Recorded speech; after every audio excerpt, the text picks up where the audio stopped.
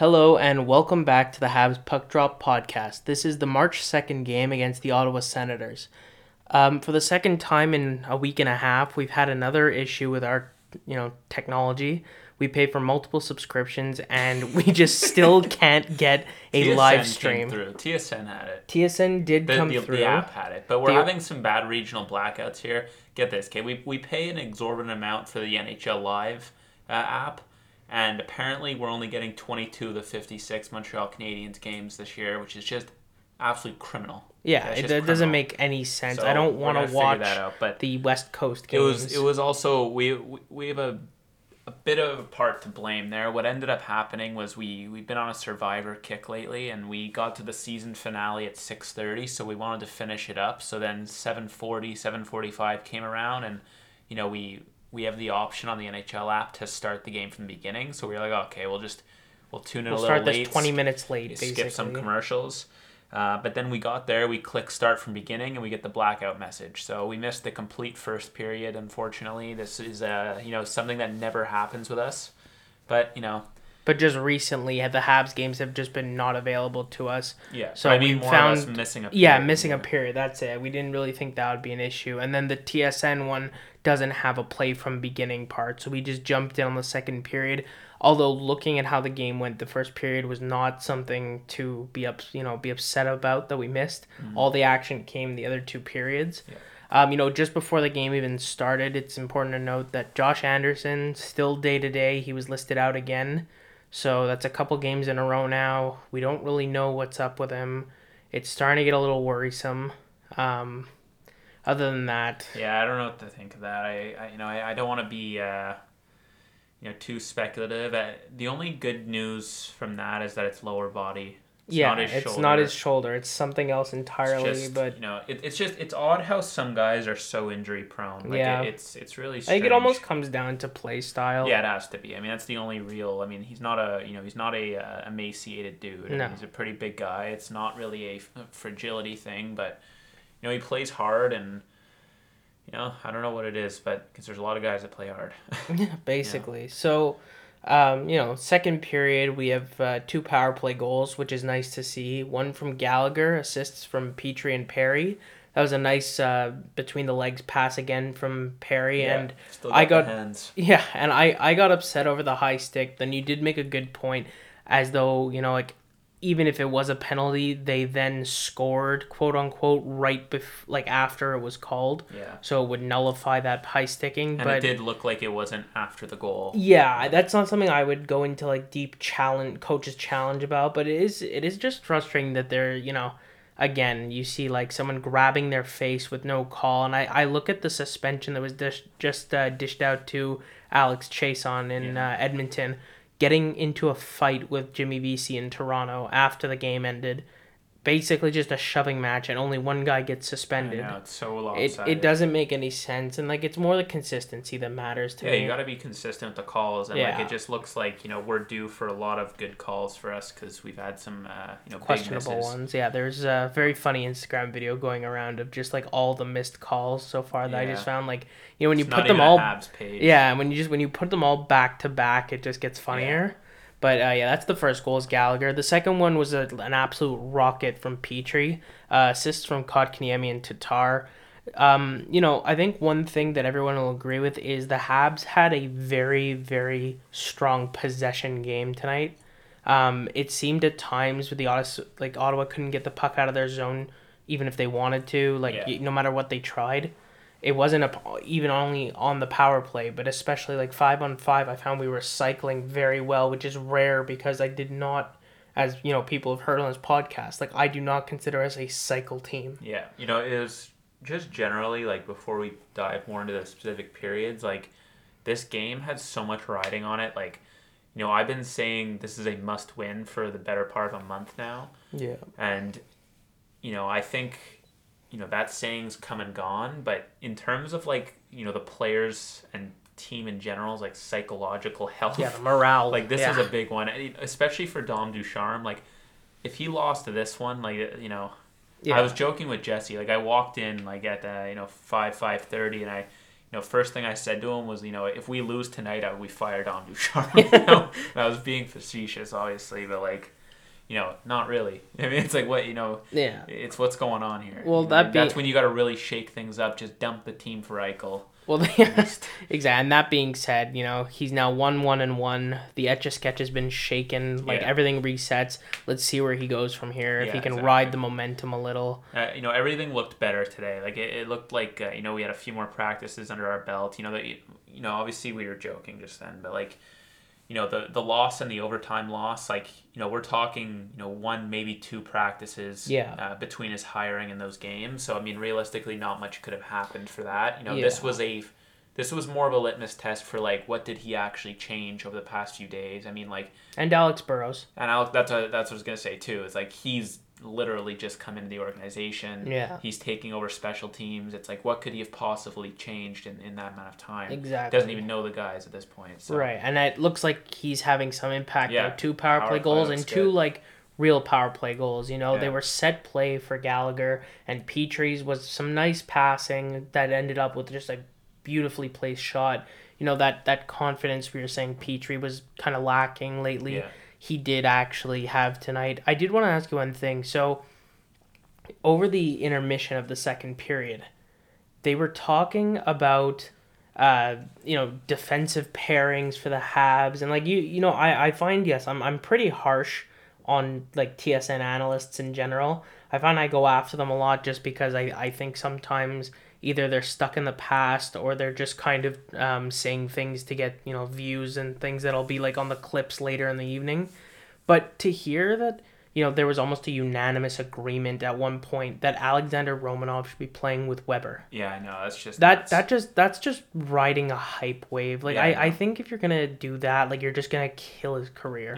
You're gonna kill his development, okay? And they used Victor Mete as an example. I know. They used him as like a success example. Like, yeah, it worked very poorly for him. He's not playing. Yeah. But also just in terms of, objective play right now, like, he's not ready for the first line. Like, there's no chance. Well, that's what I said to you. I said, well, that would work as long as Weber plays on the third line. Yeah, exactly. And at most, if Weber played in the second pairing, that's still too many minutes. And, like, I don't think, people realize the matchups he'd be going against versus the matchups he's thriving against now. Yeah. I mean, and to say he's thriving against them right now isn't like, it's a bit of an over-exaggeration. I mean, like, he's doing extremely well, but, he's not, he's not Cale Makar. Yeah, we also have a sample size of less than, like, 20 games. Exactly, yeah. So it's like, or about 20 games. So don't make any crazy decisions off 20 games. I mean, agree. like, he could be Cale Makar, or he could, be a great defenseman, but just not that level where,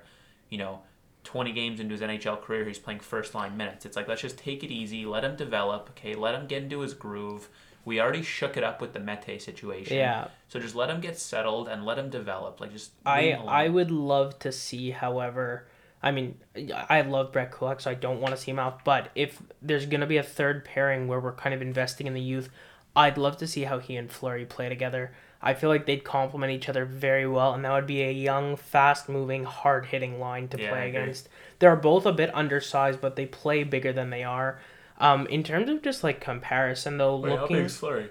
Fleury's like 6 foot. He's not like a massive dude. He throws his body around really well, and he's built well. Like, the Fleury, his brother Hayden in Carolina is like 6'3", 210. Like, I think Cale Fleury is like just pushing 6 foot and like 185, 190. Like, he just really? He just I thought really he was over 200 pounds. Yeah, no. Well, he maybe now from it, but no, he definitely. He hits hard. Yeah, he's a big hitter.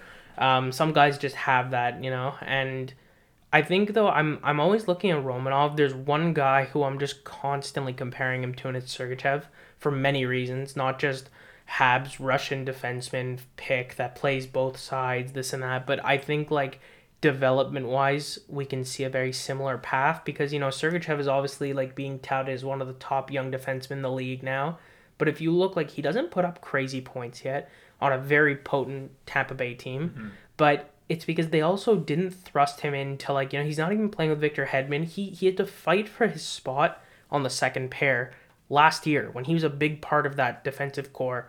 But he finds himself on the third pair quite a bit because they have Hedman, they have McDonough, they have guys who are younger-ish, like Chernak and everything, but they tend to favor the basically the more grizzled vets to play these minutes. And if you think about the Habs and you compare them, like Hedman, Weber, like you can make those comparisons in terms of just like role on the team. Same thing for McDonough and Petrie. Yeah. And then you can kind of look, and who do they pair with McDonough and Hedman? Kind of like not the not guys who you would typically see in that role. You see a lot like Hedman playing with a guy like Jan Ruta last year. That's the Sherratt for them. That's like a guy who you just bring in who can play in those roles but isn't there without Hedman. Yeah. And I think we're doing the same thing. So for Romanov, I want to see us follow that model of like, don't force him to go play with Petrie or Weber. Just let him develop. Yeah. We have no reason to put him up there. Yeah, and also like Edmondson and Sherratt are playing great, and that's another thing. But just to elaborate more on the Romanov thing, it's like, if you really want him to have a bit more time to develop, just give that line more ice time. Like you don't need to start mixing things around, and all of a sudden we have Ben Sherratt, who's like consistently been having career years with us, and having great chemistry with Weber. Just all of a sudden playing on our third pair. Like, it just doesn't make any sense. It's like he'll go back. Useless. It'll be useless. And, like, I don't see... We always do this on the Habs, okay? Like, we put guys in roles that we want them to be in 5 years. The Jordy Ben effect. Yeah, we throw them in these roles, way too soon, just because we're like, in 5 years, that's where they should be. It's like, in 5 years, what I mean? It's like, just let them develop. And, like, he'll get there when he gets there, just like Sergachev will. Like, Sergachev will be a first-line D, obviously. Yeah. He's arguably ready to do it. Yeah, it's just let him work his way up, because you're also not going to have that effect of, what if Romanov gets there? All of a sudden he's like, oh, crap, I'm playing McDavid, McKinnon, all these guys. Yeah. I'm not producing as much.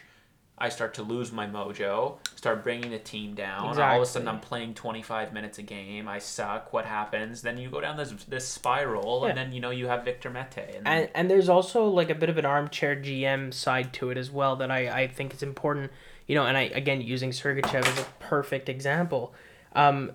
If you don't force these guys into, big roles, they don't ask for big role money after their ELC. Yeah. And the thing about Romanov is we burned one of his years last year to come let him train with the team in the bubble. We knew he wasn't going to play in the playoffs, but he got that extra training time where he could come practice with us.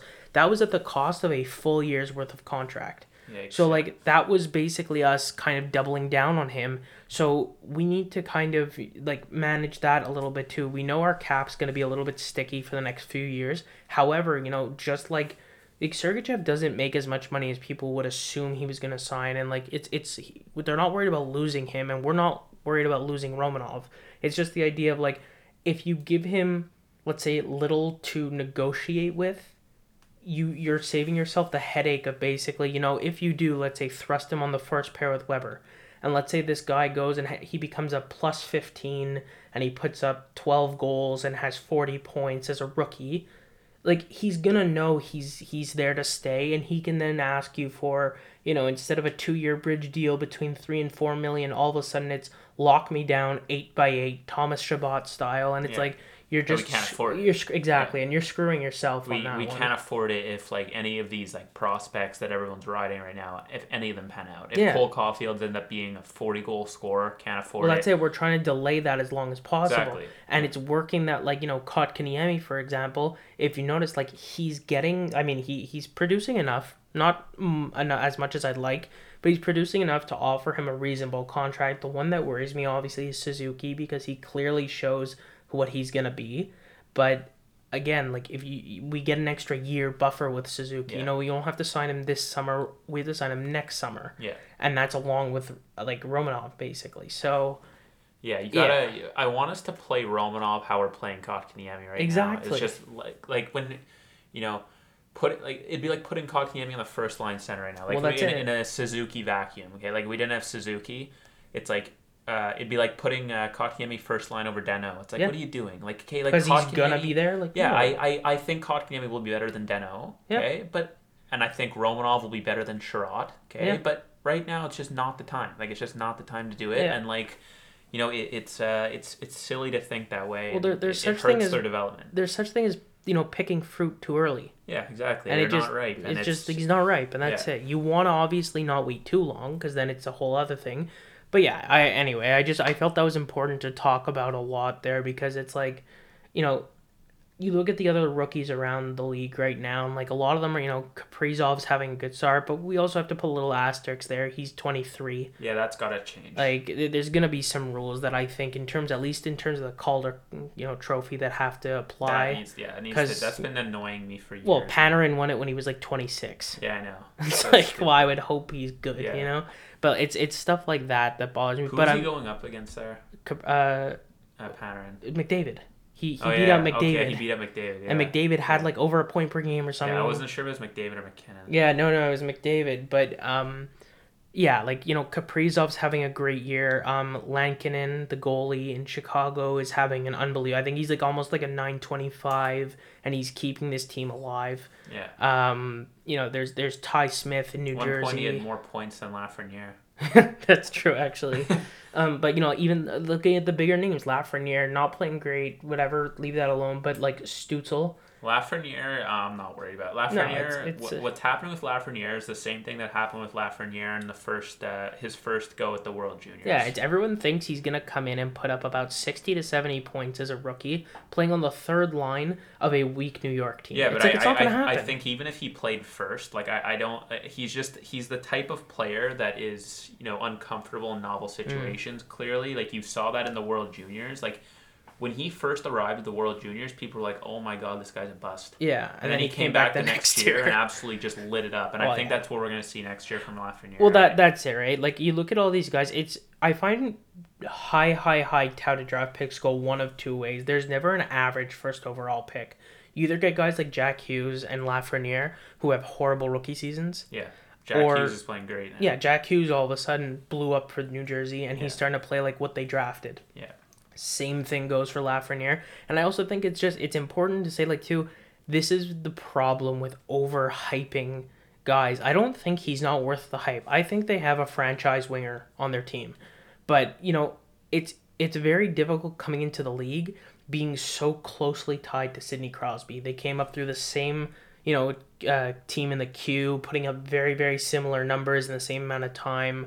And it was just it's not fair to him. Imagine I'm trying to take it out of hockey, for example, but imagine someone's coming out of like their undergraduate and they're being touted as the next like Einstein, they're being the next Elon Musk or something. They're being their first year of their career. They're like they don't do anything. They don't put up the same magical numbers that tough. And if you look at Crosby's rookie year, like 120 points or whatever it was. Yeah, I'm just surprised at the reaction of Lafreniere, just because it was so clear what happened in the World Juniors. And I was on that board. I was on that bandwagon too. Like when we first saw him in the World Juniors, and he wasn't even he was playing on like the third line and got moved down to the fourth at one point, and everyone was just like, "Oh God, what's he doing?" Yeah. But then I was like, "Oh, maybe he's a bust." And then the next year he came by, and it was just absolutely smoke show. Well, if you ask me, the worse he plays in New York, the better. Because bring him home. Bienvenue. Lafreniere, Suzuki, Anderson, Lafreniere, Suzuki, Caulfield at one point. That would be nice. Keep Anderson, keep Drouin, Kotkaniemi, Anderson or something. Yeah, that'd be a top six to mess around. And where the hell do you put Toffoli? Toffoli with Dano. And honestly. Tatar's on our fourth line all of a sudden. But yeah, I honestly it's speaking of Toffoli, actually the empty net goal. Yeah. Petrie and Suzuki getting assists. That's actually a 3.9 for Petrie. Where does that put Toffoli in the it gives him 12. It gives him 12 goals. So I know it gives him pretty high status. And I mean, if we haven't mentioned it yet, it was a 3-1 win for the Habs. Carey Price was a 963 tonight. So yeah, we're not talking about the game a lot, just because I think it's what we didn't get enough of a sample size. We got 2/3, but it's important to see the progression to me. But it was in general, I'm just saying over those two periods, it was just a good game from the Habs. I'm hesitantly optimistic. I want to see the next game, see how we're performing. I want to win a few in a row. I want to win a few in a row, just to kind of see that this is actually like a moving average and not just kind of some kind of fluke. But it looked like our breakout was a lot better. It looked like still not amazing. I think, what we really saw this game was our ability to, really, really keep the forecheck up and cycle the puck in Ottawa zone, which is nice to see. But, it's kind of more on Ottawa that we really couldn't test our breakout as much just because they couldn't really get past the neutral zone, which is, good for us in neutral zone hockey. But, we'll have to see another game just to kind of see how we perform in our own zone. But it's also nice to see Petrie kind of bounce back after obviously a really rough stretch. He's got 3 points tonight. Sorry, just to correct myself, Cale Fleury is now listed as 6'1", 200. Okay, yeah. So he grew. I know in his rookie season he was listed as 6 foot and about 185. So he's grown, but it's still not a massive defenseman. Okay, so before tonight, our goals scored leaders in the NHL, we had Austin Matthews first with 18. Connor McDavid second with 14. And then Toffoli was tied for third with Brock Besser at 12. So now he's overtaken Brock Besser. So now Toffoli's in third and Brock Besser's in fourth. So, that puts Toffoli, 1 goal behind Connor McDavid. Yeah. So what you're telling me is that Toffoli might be as good as Connor McDavid. Yeah. See, that's the Einstein kicking in. Yeah. There you go. Let's see if Brock Besser scored tonight. No, I just checked. He didn't. Sweet. Nice. Holy crap, did Elias Pettersson blow up? Yeah, 10 goals now. Do you guys remember early on in the season when, Elias Pettersson was, I think he had 1 point in 7 games, something like that? He just scored his 10th goal tonight. Yeah, so he's back on. Yeah, I mean, this is the thing with these guys. There are some guys where you just don't have to worry. It's more just how to putting them with the right players. Central limit. Yeah, and also just I also strongly believe I always forget which coach this was, and I've said it a few times, not just on the podcast, but just in conversation. When you're making lines for forwards, you don't need trios. You need duos and complementary pieces. Yeah, So Besser and Pettersson are very, very strong together. And I think as they found JT Miller, which was that piece that they were looking for. You telling me Dominic Simon and Sidney Crosby? Dominic Simon wasn't, Sidney Crosby's Robin to Batman? No, but see that's no. You're saying it was Gensel and Crosby. Yeah. Okay. But no, but that's exactly it. I'm looking at guys especially a big one that we talk about is Tatar, Danault, and Gallagher, and I always kind of say if you're going to break up the line, keep those two wingers together because I think they feed off each other the most. Not that I want to break up that line, but I'm looking at certain guys. If you're gonna make duos for this team, Druin and Suzuki seem to be like that. Kotkaniemi and Armia seem to be like that. Byron and Lehkonen seem to be like that. Suzuki Anderson. See, I'm not sure only Druin because they're. Well with Kotkaniemi and... I know that's. But just to jump into that quickly before I forget I wholeheartedly believe that too with the pairs. I think it's more common to find 2 guys than 3, but. I think the reason the Tatar Danault Gallagher line is the best line in hockey is because it's one of those rare occasions where you find the trifecta. Right. And it's yeah, no, definitely. You can have 2 or more. I just mean I aim for 2. Yeah, aim for 2, and 3 is extremely rare. And when it's that rare, you get the best line in hockey. Right. And I think Bergeron, Pasternak, Marchand exactly, too. Yeah. But see, I would even argue that McKinnon, Landeskog, and Rantanen doesn't actually apply there. I think that Landeskog is the additional piece on that one. Not that he's not an elite player on his own, but I think that Rantanen and McKinnon feed off each other very well. Yeah. I'm going through lines in my head now throughout the NHL, and there's certain ones. What I think Buffalo tried to do this year was Eichel Hall. And I don't think it worked. Yeah. Even Marchand, Bergeron, Pasternak, I think it's mostly Marchand, Bergeron. You know what I mean? Because when Pasternak was injured, they still were producing crazy. Obviously, Pasternak's makes it the trifecta, right? Just a good example actually would be Toronto. Now that I think about it, Matthews and Nylander, Tavares and Marner, those are the 2 guys on each line there. Yeah. But I know what you're saying. Pasternak obviously puts the the cherry on top there. 50 times a year. 50 times a year. But it's the same thing with I guess Philip Danault. And David Pasternak, they put the cherry on top. But so what you're telling me is that Philip Danault is as good as David Pasternak. Yeah, but it's it's rare to find those lines, but they do happen, and one of them is on the Habs. You know, Yeah. even if their points are about half of the Boston Yes, Bruins. that's the thing. I mean, it's a bit of a watered down version. Brad However, Marchand's like one of the most. I'm gonna say he's easily the most underrated player yeah, in the like NHL. he's a top 5 player in the NHL, and Yeah. like people don't tout him as Like such. I think most people, if they go look at his like hockey database points of his past like 10 years of hockey, they'd literally like spit out their cereal. Well, yeah, he's one of those rare He's like people that basically peaked at 29. yeah. He hovers 100 points every year. Yeah, You know, he's kind of like Blake Wheeler. Like Blake Yeah, Wheeler Blake doesn't Wheeler's get it another either. one. You know, it's strange. It's like Wheeler Shifley. There you go. he doesn't That's get another no good one. respect. Yeah. Wheeler Shifley. Yeah, exactly. And like then they just found that extra piece of like, oh look, a sniper, Kyle Connor. Yeah, that's you the know? Pasternak. But yeah, that's exactly it. I think you're right with that. I think, there's a lot of those, you look at like, I'm even trying to think like back when like the Penguins were elite and everything, it wasn't Crosby playing with Kessel.